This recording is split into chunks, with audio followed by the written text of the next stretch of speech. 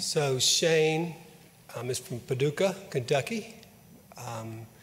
And in Paducah, Kentucky, I assume they still do it, but for the longest time, I grew up in Mayfield, which is just down the road from Paducah, and they would do a quilting event in Paducah. They still do that? You know, Shane?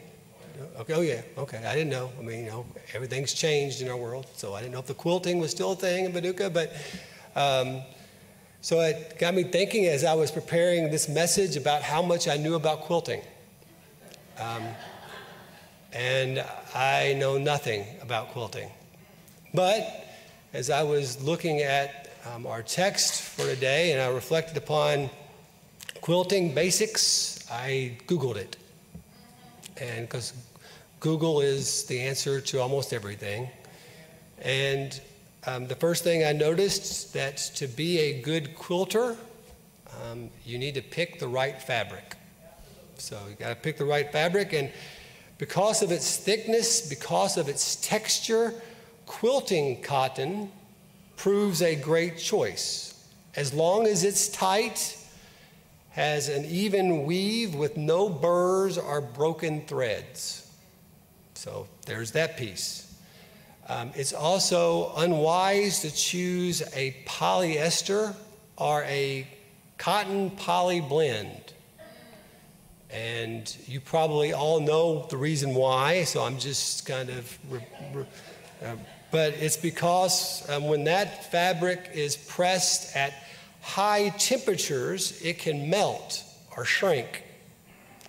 So polyester and cotton poly blends are thin, and they don't last as long. So we should choose a cotton fabric. Now, beyond choosing the correct fabric, I'm sure Jack McAllister knows this, you must master a 1/4 inch seam. Right, Jack? That's Jack shaking his head. Mastering the right seam is essential for establishing the correct pattern. And the reason for that is it ensures that the quilt will look the way it's supposed to look. So it seems to me that the church is best based on basic quilting principles. What do I mean by that? I simply mean that we need to be cut from the right fabric, and that we need to be establishing correct patterns. And so it is, we come to Philippians chapter 4, verses 1 through 9, where Paul establishes the basic quilting patterns of the church. Therefore, my beloved and longed for brethren, my joy and crown, stand fast in the Lord, beloved. I implore Euodia and I implore Syntyche to be of the same mind in the Lord. And I urge you also, true companion, help these women who labored with me in the gospel, with Clement also and the rest of my fellow workers whose names are in the book of life. Rejoice in the Lord always. Again, I will say rejoice. Let your gentleness be known to all men. The Lord is at hand. Be anxious for nothing, but in everything by prayer and supplication with thanksgiving, let your requests be known to God. And the peace of God, which surpasses all understanding, will guard your hearts and minds through Christ Jesus. Finally, brethren, whatever things are true, whatever things are noble, whatever things are just, whatever things are pure, whatever things are lovely, whatever things are of good report, if there is any virtue and if there is anything praiseworthy, meditate on these things. The things which you learned and received and heard and saw in me, these do, and the God of peace will be with you. So ends the reading of God's word. The first thing that I notice from Paul's admonition here is that we in the church must be of the right fabric. We must not melt or shrink back when pressed at high temperatures. We must not have burrs or broken threads.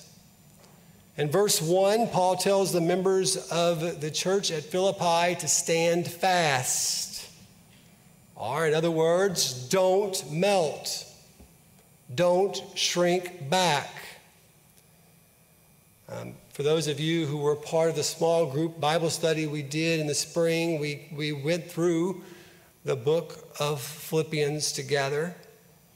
And I am reminded of Philippians chapter 1, verses 27 to 30, where the apostle exhorts us to stand fast for the gospel, even amid persecution and suffering. I'm reminded of Philippians chapter 3, verses 2 through 11, where the apostle reminds us to stand fast for the gospel against those who would try to add legalistic conditions to it. I'm reminded of Philippians chapter 3, verses 18 and 19, where the apostle explains we must stand fast for the gospel whenever people would pull us away unto wayward living. The truth is that in this world in which we live, the temperature of society will often press us one way or another. Let us not then be a thin polyester or cotton poly blend. Let us choose to take on quilted cotton. We must possess a thick, textured faith. I was talking to another parent just the other day, and she told me that she communicates with her children often that when they stand for certain principles of Scripture, that they can expect for people to hate them. Not disagree with them, mind you. Hate them. I don't think that she's far off. You can see it when people vandalize churches and other faith-based organizations, or when they steal church signs and burn them. It's happening right now. We're not just talking about disagreement here. We're talking about hatred. You and I had better take on a quilted cotton type of faith. Verses 2 and 3, Paul then counsels the church of Philippi against burrs and against broken threads. Note that Euodia and Syntyche were not polyester or cotton poly blend Christians. Paul, in fact, uses gladiator language to describe them. He says that they fought literally side by side with him for the gospel.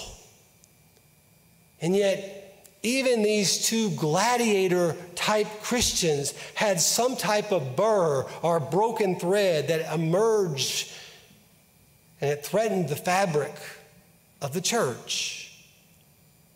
Paul implores them to be of the same mind in the Lord. Again, I'm reminded of Philippians chapter 2, verses 1 through 8, where the apostle calls for unity through humility. I'm reminded of Philippians chapter 2, verses 14 and 15, where the apostle warns us against fruitless complaints, against disputes that could hurt our Christian testimony. I'm reminded of Philippians chapter 2, verses 19 to 30, where the apostle provides examples of two individuals who chose to put others before themselves. If we're honest, though, sometimes we find it difficult to set aside hard feelings towards a brother or a sister in Christ. Perhaps we know in our heads that we should let go of our resentment, but we have a difficult time translating that to our hearts and to our actions.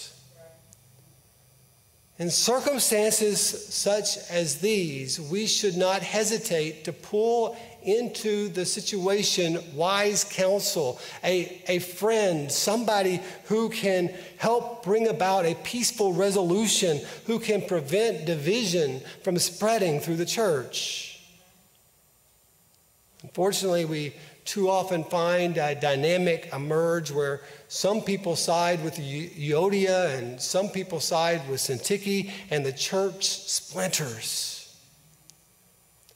All the while, what we need to do is sit down with one another and try to work out differences in a spirit of unity. Stirring up rivalry over a matter, speaking behind someone else's back, simply ghosting a brother or sister in the Lord is not displaying the right fabric. I mean, what would it look like if every time my wife and I had a disagreement, we just said, we're done? Our marriage wouldn't last long. And we need to be willing to sit and talk with one another, not talk about one another. The second thing I noticed from Paul's teaching this passage is that we in the church must establish correct patterns. Just as a good quilter must master the right seam, members of Christ Church should strive to master a right disposition and right character. If we fail to establish correct patterns, the church, like a quilt, will not look the way it should. And so Paul outlines for us the measurements of good quilters. In verses 4 through 7, he highlights that Christians should possess a joyful, gentle, peace-filled disposition. Verse 4 is an imperative. It is a command. No loopholes exist here. Paul says regardless of how painful a situation, regardless how humiliating a situation, regardless of how exasperating a situation may seem, rejoice. It's not an option, it's a command. Rejoice. I think a joy-filled disposition will translate to our treating others kindly and gently. They may attack us with hate, but we should kill them with kindness. After all, Christ is near to us. The Lord is at hand, Paul says. And this nearness of Christ should compel us to treat others as Jesus treated us. William Hendrickson says it like this: the Christian is the person who reasons that it is far better to suffer wrong than it is to inflict wrong.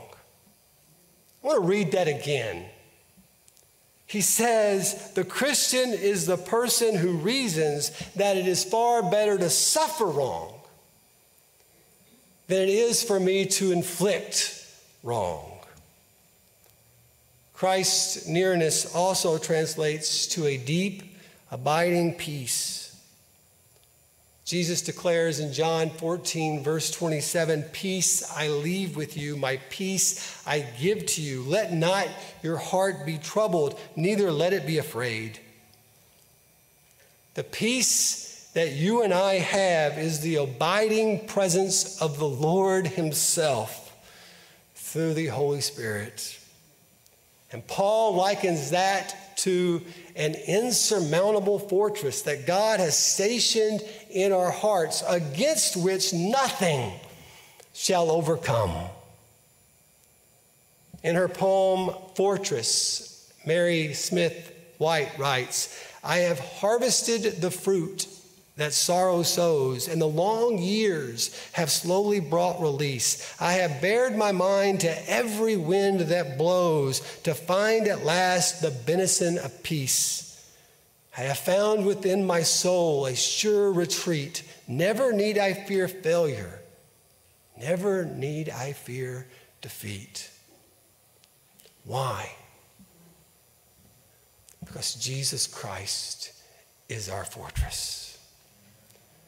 We can thus sing with the psalmist in Psalm 118, verse 24, "This is the day the Lord has made. I will rejoice and be glad in it." We can echo the heart of Peter from 1 Peter 5, verse 7, to cast all our anxiety upon the Lord because he cares for us.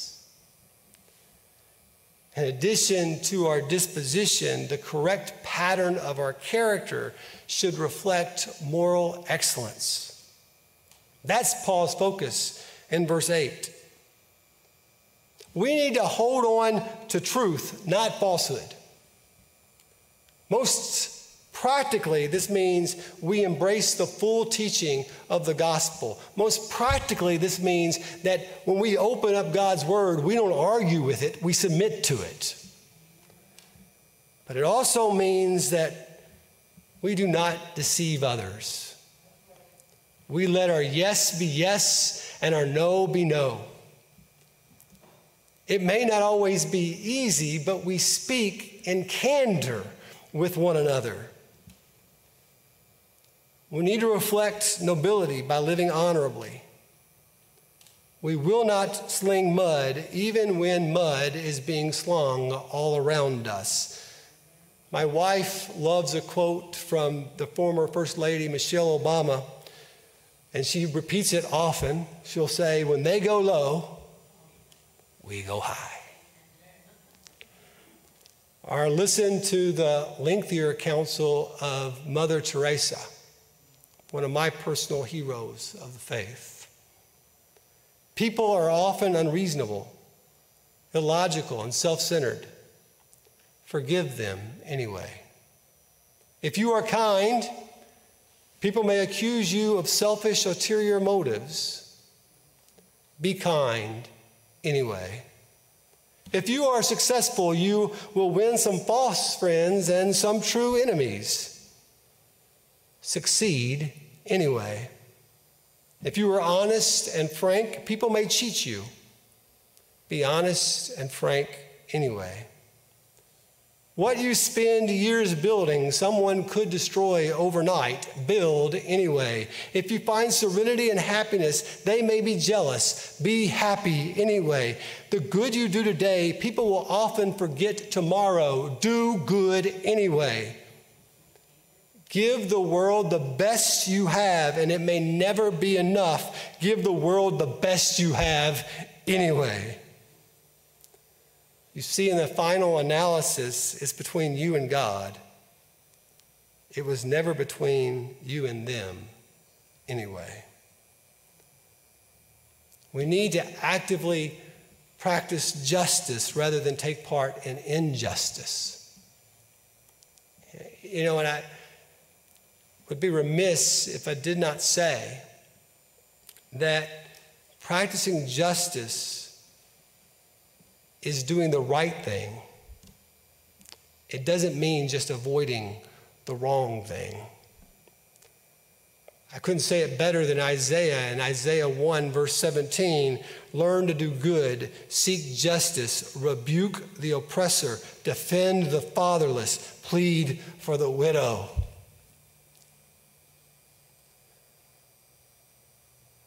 How often do we pray for the orphaned? How often do we seek ways to help children? How often do we pray for the widow?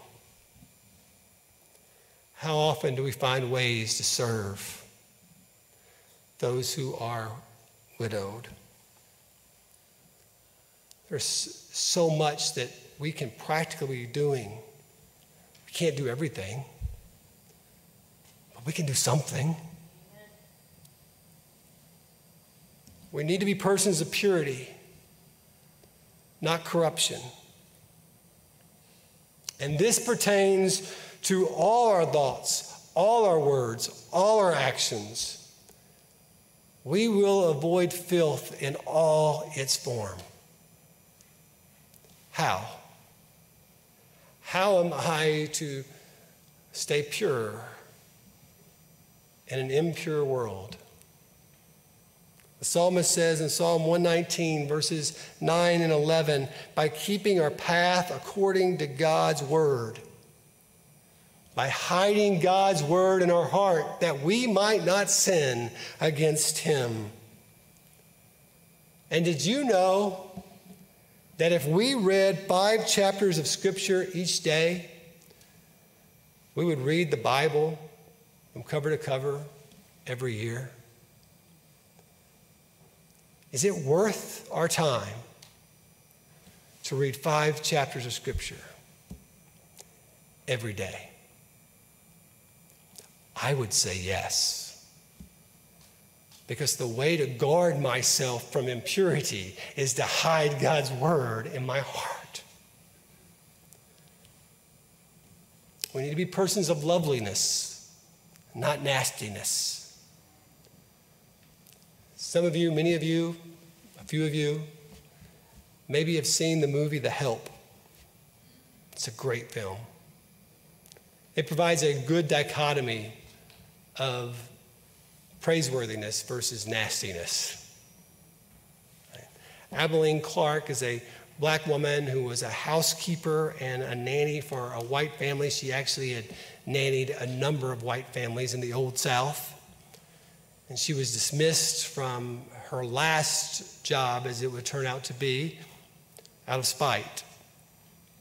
She says to Hilly Hilbrook, all you do is scare and lie to get what you want. You're a godless woman. Ain't you tired, Miss Hilly? Ain't you tired? If you watch the film, Hilly is the epitome of one who's marked by nastiness and racism. And then you've got Abilene, one who depicts loveliness, a person who builds up rather than tears down. She turns, it's really honestly, to me, the most powerful scene from a very powerful movie when she turns that last time to little May Mobley, this little bitty girl who's neglected by her own mother. And she says to this little girl, you was kind, you was smart, you was important. And as she's leaving, you see that little girl beaten on the window, not wanting May to leave, or not wanting Abilene to leave. You know, you see something like that and hopefully you realize, I don't want to be a Hilly Hilbrook. I want to be an Abilene. I want to be somebody who is kind and fair and loving and just and noble and honorable. I want to be like that. In the midst of the conflict that exists between Euodia and Syntyche, Paul is saying, focus on these moral qualities of excellence. Return to what God is calling you to be, united, of the right fabric and correct patterns, so that the quilt is beautiful and not destroyed and tattered. But listen, unbelievers need an example to emulate. New believers need an example to emulate. That's what Paul's talking about in verse 9. Emulate me. I'm always so humbled by Paul in this. Think about what he says time and time again. You want to see what Jesus looks like? Look at me. Wow. What would this church look like if each one of us could honestly say to others, if you want to see what Jesus looks like, look at me.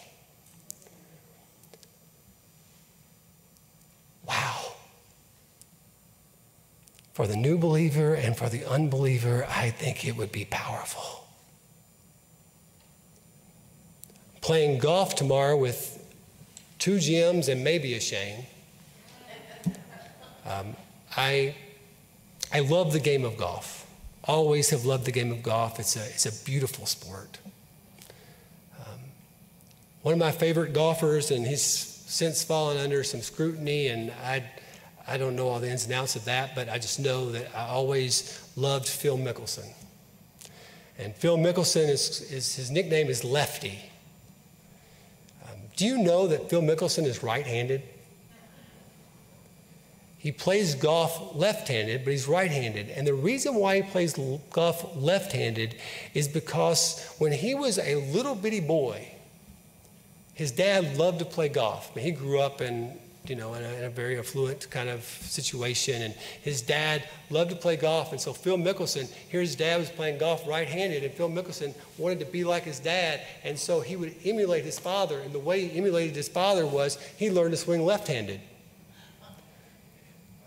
He was a natural. It didn't take long before his ability far exceeded that of his father.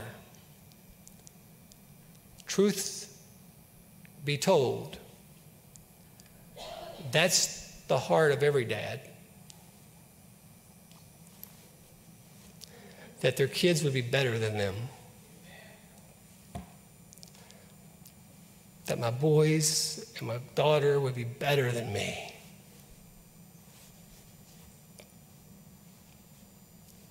That's what I want. But for them to grow up better than me, I've got to give them something to emulate. My swing at least has to be somewhat right, or their swing will grow up to be wrong.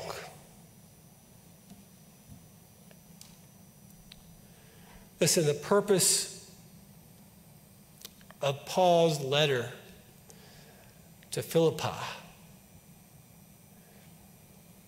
is really a message for the church to stay and stand fast together in the fellowship of the gospel. Let's not let anything separate us if we're united in the gospel. Not to let some burr interfere with the crafting of the quilt. That we would be united. That we would be cut from the right fabric. That we would be developing the right patterns.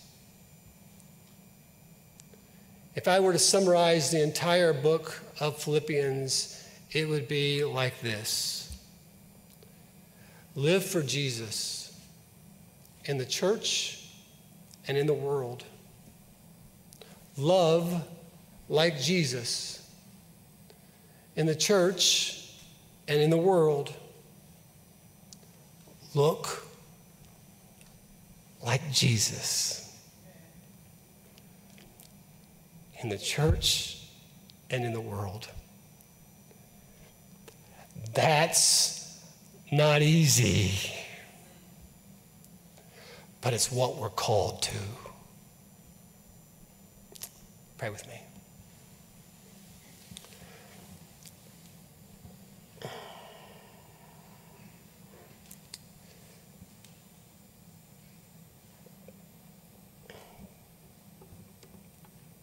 Father, Son, and Holy Spirit,